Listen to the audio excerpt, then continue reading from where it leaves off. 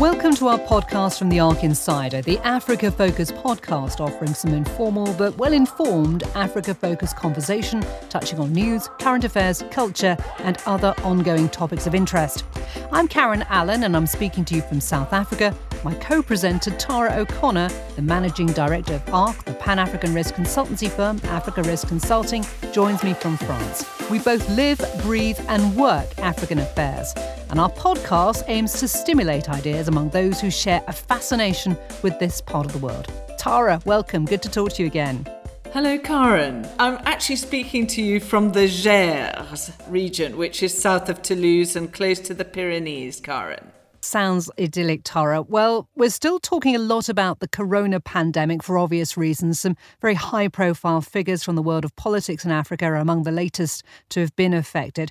Not only that, but there seems to be some element of vaccine chaos. There's pressure from the media in South Africa to get the government here to accelerate the rollout of the Johnson & Johnson vaccine. And over in Europe, where you are, confusion and concern as more and more countries ban the AstraZeneca jab over fears about possible side effects. That despite the fact that the World Health Organization guidance is that at the time of recording this, there are no proven links between the vaccine and an increased risk of blood clots. So that's a story that's been very much dominating. A little later in this podcast, Tara, we've got a great guest from Kenya, haven't we? She's a woman who heads up one of the biggest corporate law firms in East Africa. We'll be chatting to her, amongst other things, about the winners and losers in business terms of the COVID-19 pandemic. Of course, Kenya was one of those countries that didn't go into hard lockdown at the outset. We'll be talking about trade and about African women and the law. Is it still very much a man's game? First, though, we have got some news to focus on. Let's remind ourselves of some of the main stories that have made it into the headlines since our last podcast. President Akufo-Addo leads by example by getting the first COVAX jab in Ghana. We want to start with a developing story in Nigeria, where reports are coming in of another mass school abduction, this time in the northwestern Kaduna state. Tanzanian President John Magufuli has died from a heart condition. We begin this hour in Equatorial Guinea, where at least 20 people have been killed from a series of explosions at a military base. One person was killed on Wednesday after police fired rubber bullets to disperse a group of protesters at the Wits University in Johannesburg. Picking up on one of the stories that have attracted attention, Tara, is the official confirmation that's come in just as we record this that the Tanzanian President John Magufuli has died at age 62. Now, of course, for the past 2 weeks, there'd been fevered speculation about his whereabouts and whether indeed he was suffering from COVID-19. Now, the official cause of death, we're being told, is due to heart failure, and he has been suffering heart problems for some time. But we don't know for sure if his death was linked to COVID-19. Now, that's relevant, of course, because Mr. Magufuli was something of a COVID denialist, shunning masks and claiming that the vaccine programme was a Western conspiracy. And instead, he encouraged the Tanzanian people to turn to untested herbal remedies and potions offered by his neighbours in Madagascar to try to combat the disease. We may never know whether COVID was the final end for him, but nevertheless, you can imagine a lot of conversation about that. I think from a World Health perspective, Tanzania has been particularly problematic because Magufuli stopped all recording of infection rates in May last year. And so no one knows how far COVID has spread amongst the Tanzanian population. And that creates all sorts of problems with neighbouring countries and the risk of spreading it to other countries that have taken steps to curb infection rates. Yeah, be interesting to see if there's more transparency moving forward. Obviously, the big pressing issue now is the question of succession, and the vice president, a woman by the name of Samia Suluhu Hassan, is stepping into the fold. And there seems to be some confusion, doesn't there, Tara, about whether she will assume the role of president for a full term, which would effectively make her East Africa's only female premier, or whether there'll have to be fresh elections in a year or so, because the country only went to the polls at the end of last year, didn't they? Have we got any more clarity on that? Well, yes, I've actually had a look into this, and Tanzania's constitution, it seems, provides for the vice president to assume the presidency on the death of the president. And as you said, Magufuli had only really just been elected. So Hassan has now been sworn in and also will have a say in the appointment of the vice president, and so can probably influence the country's direction for a possible 8 years. But all eyes now are on who becomes vice president. Yeah, now I wonder whether this change of leadership, or this potential change of leadership, at least in the number 2 spot, signals any kind of change for the business environment. To be honest, business conditions can only improve. They can't get any worse. Under President Magufuli, the business environment in Tanzania became very difficult indeed. It deteriorated dramatically. An early anti-corruption campaign did curb bureaucrats' excesses, but it was followed by a really arbitrary targeting of business as the regime became more and more authoritarian, and it actually demonstrated a very anti-business approach. Mining exports were at one point banned and the mining laws torn up, forcing mining companies into very disruptive, long and costly renegotiations, I should say. And local manufacturers reported that officials would pitch up with tax demands based really on the whim of the president and not on business performance or trade. And the proof is in the pudding. Under his stewardship, under Magufuli, growth halved and several businesses left. And whilst we're talking of leaders, we also have had the news, Tara, of the death in South Africa of the head of the Zulu nation, King Goodwill Zwelithini. He's died at age 72. He was quite a divisive figure, both historically under apartheid, but also more recently when he challenged the governing ANC's policy of expropriation of land without compensation. Now the process of selecting a successor out of his 28 kids, cultural advisors tell us, it could take several months. Yes, he was a very controversial figure in my recollection, a very divisive figure in the apartheid era. He was obviously participated in the apartheid homeland structures. And with his prime minister at the time, Mangosuthu Buthelezi, he presided over what can only be described as the killing fields of KwaZulu-Natal, when several thousand people were killed in orchestrated political violence at the end of apartheid. And more recently, he became controversial in that he was the sole trustee of large tracts of land that were again part and parcel of a hangover really from apartheid negotiations, and which is why they have become a target for the ANC's policy of land expropriation without compensation. That and a number of other tracts of land that have been handed out to the traditional leaders of South Africa. Yeah. Just finally, another story which caught my eye, the protests in Senegal. You'll recall that at least 8 people were killed in demonstrations following the arrest of opposition leader Ousmane Sonko just the other week. Now, young people were really at the heart of those protests amid concerns about lack of economic opportunities. And I guess it's remarkable, this story in Senegal, for 2 reasons. It was organised by the opposition movement to defend democracy, the M2D, and these protests were youth protests, and they remind me very much of what we saw in Uganda recently with the protest led by Bobi Wine, who challenged one of Africa's longest-serving leaders, Yoweri Museveni, in recent elections. Now, as we speak to you, Bobi Wine has been arrested once again. What's happening in Senegal is clearly not an Arab Spring moment, but it does underscore the potency of the ticking time bomb of Africa's youth bulge. The second thing that's worth noting is that Senegal always gets held up, doesn't it, by the West as a beacon of democracy.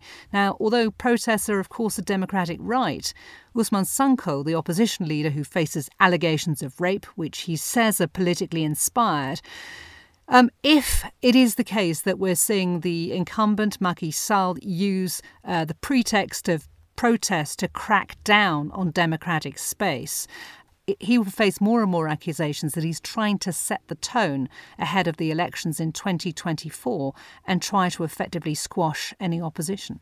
Macky Sall has got form in this, and we will probably never know the truth of the rape allegation because of Macky Sall's interference with the justice system.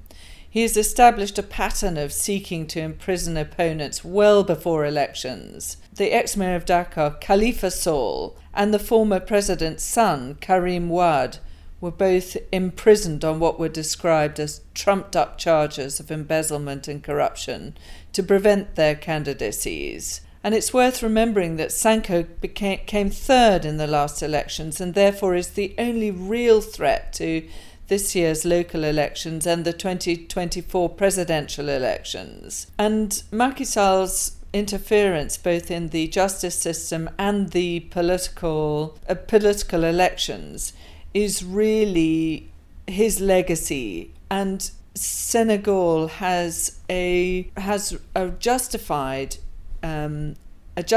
as a beacon of democracy because it has always been able to hold elections and transfer power from one president to another until Macky Sall came along and started interfering. So the decline in the fragile state index that Senegal has seen is really the legacy of Macky Sall's presidency. Yeah, absolutely. Well, as we trot through what's been happening in the news, can we lighten up just a little bit? Because take a listen to this. Brown skin girl, that skin just like pearls, the best thing in the world. So big shout out to Nigeria, Tara, because we've seen Nigerian artists Wizkid and Beyonce net a Grammy for their music video of the song we've just played, Brown Skin Girl. Now, as well as being a fabulous tune, it's also a really, really good exercise in visibility. And I say that as a mum of a little person of colour. Positive imagery is so important and a real counterpoint to some of the more way out videos, shall we say, that perhaps mummies and daddies don't want their kids to see. Yes, it's a beautiful video. It smashes through all the stereotypes of music videos that you would expect to see. And it's absolutely visually beautiful. So I second that and recommend everybody have a look and indeed a shout out to Nigeria. You're listening to The Arc Insider, the Africa-focused podcast with Karen Allen and Tara O'Connor. Now, our guest on the podcast this week is a leading figure in the world of East African law, finance and trade. Sonal Sejpal wears a number of different hats. She helped to establish East Africa's largest legal practice, ALN Kenya, and she's been a staunch advocate for women in the law and now chairs the British Chamber of Commerce in Kenya at a time when Kenya and the former colonial power are trying to consolidate ties. Welcome, Sonal. Welcome to the Arc Insider. You're in Nairobi at the moment, right? That's right. Yes, it's a nice sunny morning here in Nairobi. It's lovely to talk to you. I'm speaking to you from South Africa. Tara, I know, on the other line in France. Yes, welcome, Sonal. Welcome to our podcast. Well, we've got a lot to talk about, and it's hard really to know where to begin. But I guess the obvious starting point, Sonal, has to be business in Kenya in the time of COVID-19. Maybe I'll start off with agriculture, which is clearly a big contributor to our GDP. It has reportedly done really well. The sectors I'm referring to are in relation to tea production, export of fruits and sugarcane have increased. I think overall, I read a figure of 6.3% higher in 2020 than in 2019, which is great. You know, we still are suffering from the locust crisis, which, according to the Food and Agriculture Organization, was the worst desert locust crisis in over 25 years to hit the Horn of Africa. And, Kenya did suffer from that. But despite that, to post that kind of growth in a COVID year, I think has been really fantastic. Tech and online retail, like other countries, again, has witnessed an accelerated growth in Kenya. We're obviously helped because of our M-Pesa currency, the mobile wallet, which is ubiquitous. Everyone uses M-Pesa or a similar mobile currency like M-Pesa for buying groceries, paying your electricity bills, paying your school fees, and paying your staff. And then We've had interesting offers of online facilities from healthcare businesses, such as online pharmacies that have cropped up and telemedicine companies that give online consultations, which is great. And then we've had, for anyone that has visited Kenya in the last few years, you'll all have seen the massive amount of development, infrastructure, commercial space, residential space, just driving from the airport at JKIA into the center of Nairobi, you will have seen that kind of development. And that did stop for maybe the second and third quarter of last year, but has continued to accelerate in the last quarter and this year. So I think a good indicator of that is the volume of cement apparently has increased by 20 or so percent in 2020 compared to 2019.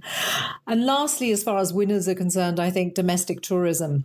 Tourism has always been a big contributor to GDP on the international front for Kenya, but very few Kenyans, surprisingly, had ever thought about going to see the wildebeest migration, one of the natural wonders of the world.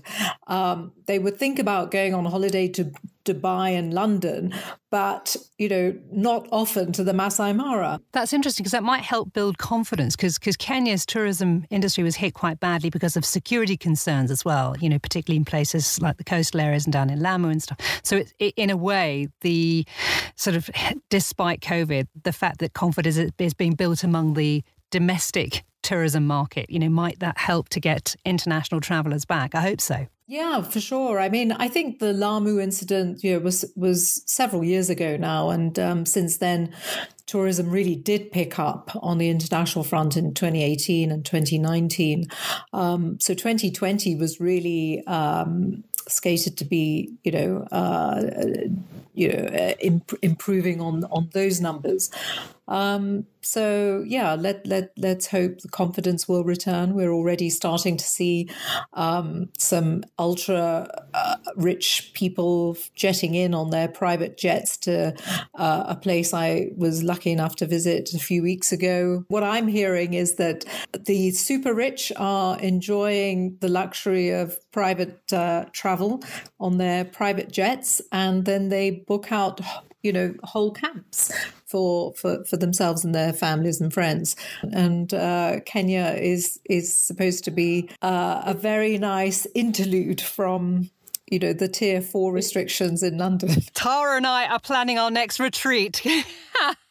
Yes, I love it. Puts a whole new meaning on work from home, doesn't it? When home is Lamu or somewhere out in Naivasha. It really is. I know so many people's sons and daughters who have come back from their, they came back for Christmas and stayed because their employers in the UK agreed to them working from home in Kenya, and they've absolutely loved it. Businesses are really looking at a post-COVID world now, aren't they?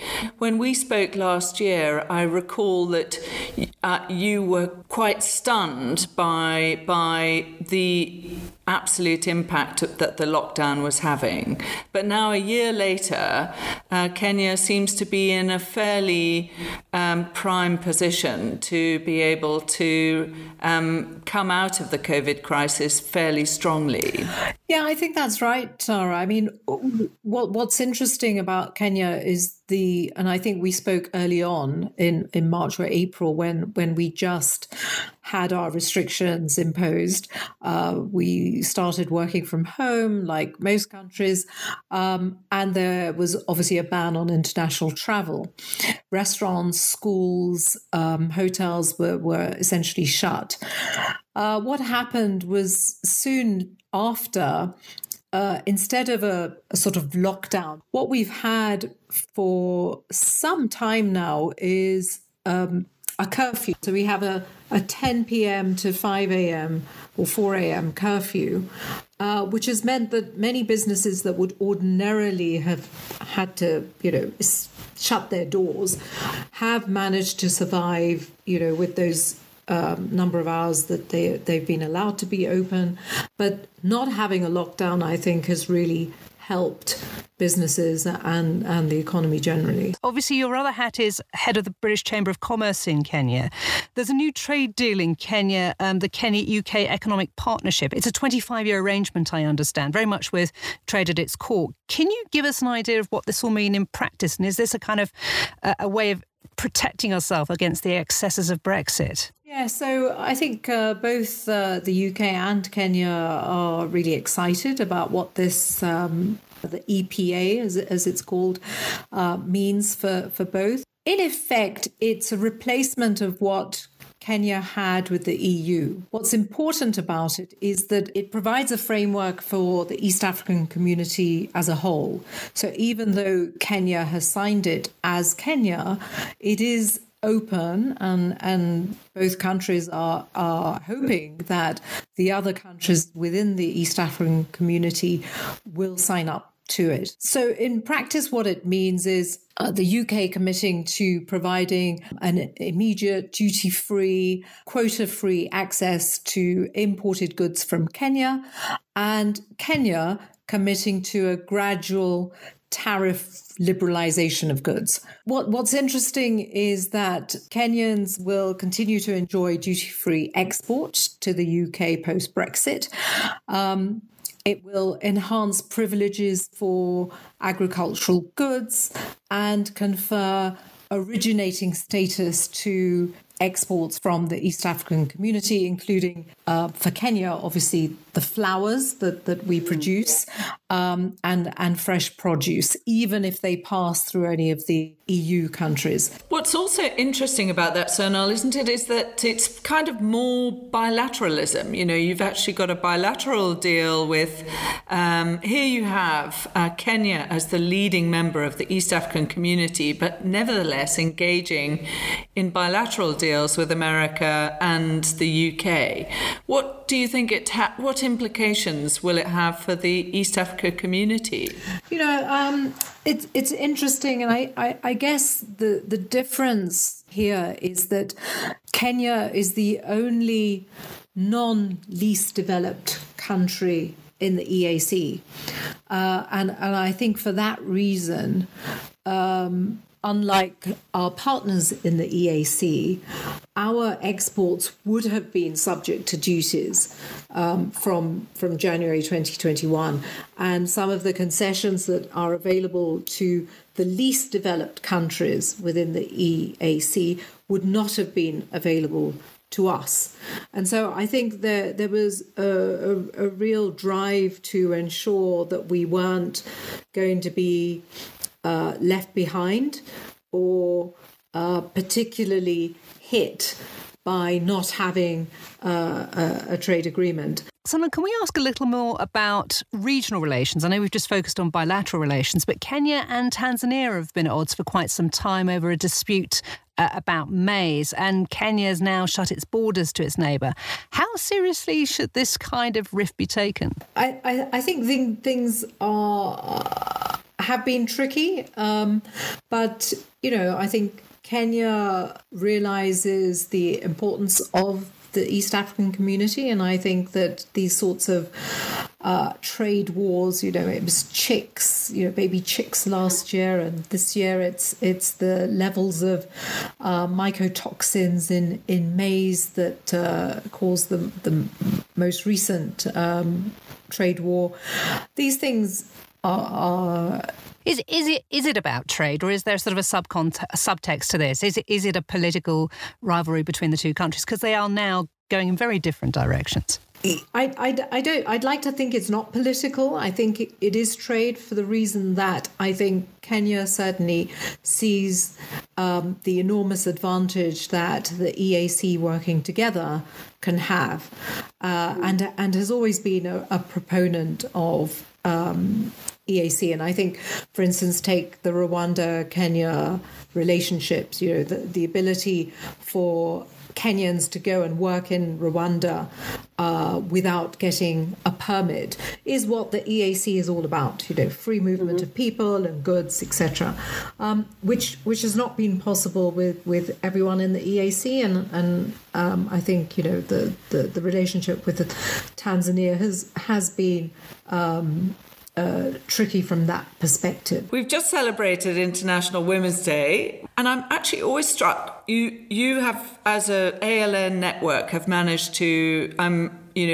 have a very high quota of senior women leadership amongst your group. And how have you done that? And what are the lessons for other law firms looking at transforming in this way? Yeah, I have to confess, this didn't happen because we set out to achieve gender diversity. I have to admit that when we started our Nairobi office back in 2000, it was me and four men, and what happened is that organically we grew. We decided to recruit from the University of Nairobi and sort of train lawyers from fresh out of university. And what we found is that women were so much more determined and committed and passionate and clever in comparison to some of their male counterparts. You seem surprised. We are going to get hollers of terrible sexism from all over the world if we... I hope not, but because we have achieved, sort of fast tracking forward, where the largest firm in the region with over 100 lawyers, we're actually very balanced. We have, I think, 53% women and the rest are men. And even in the partnership, we're sort of gender balanced, very gender balanced. And the head of our HR, he will laugh when he listens to this. He joined us a few years ago. He says, well, I don't have much to do in this direction because you really have achieved what most people have a very clear policies to try and achieve. So no, we're very proud of our gender diversity and even religious diversity. Our partnership is made up of people from all walks of life, from all racial backgrounds, and it's something that I think stands us out. And that's a reflection of education in Kenya, surely. One of the things that Tara and I talk about so often is the focus and the priority that's given to education in Kenya. Obviously, it's not achievable for everybody, but it's certainly, when you look at comparisons with other parts of the continent, and I'm choosing my words very carefully, it is definitely a priority. Many households are led by women, right? And I think that's generally the case. I mean, I'm not breaching any confidences when I tell you that we had an internal event for the women in our firm last week, and when we were speaking about the problems that women have to deal with, particularly during COVID, in terms of childcare when schools are shut, and essentially taking up a disproportionate amount of their time has to go to these non-paid jobs that women have of, childcare and cooking and cleaning and, tending to sick relatives. I made the point that this isn't a COVID issue. I mean, throughout my career, I always wished, and I said it to my male partners in the past, I always wished that I had a wife at home, because their wives were sorting out the kids and, you know, taking their kids to university and dealing with the household repairs that needed to be done and needed their presence, you know, and it's just impossible when you're a woman sometime. And when you're not as privileged as some of us are, and you don't have the kind of domestic help that is available in a country like Kenya, it is obviously even more difficult to juggle. But education certainly is a massive part. It's a reason why, you know, and one of our daily newspapers reported not so long ago that it's a reason why many Kenyan women choose to be single mothers and rely on themselves rather than having to look after a man in the house as well as children. And on that note, I think, Sonal, we will accept all the sort of donuts that get thrown at us. But I think they're very important points that need to be aired as often as possible in the wake of International Women's Day and Thank week. you so much. Sonal Sejpal, thank you. Thank you both. Thank you, Sonal, very much. And we will look forward to welcoming you back when the statistics have actually even gone higher in terms of gender equality, etc. You've been listening to The Arc Insider with me, Karen Allen, and Tara O'Connor. Thank you for joining us. If you're interested, Tara's team at ARC produces a daily chronology of events, as well as reports and briefings about the region. You can sign up for these at info@africariskconsulting, that's all one word, .com. And if you enjoyed this podcast, please do let us know. You can use the same address, and do feel free to share it on social media and amongst friends. Bye for now.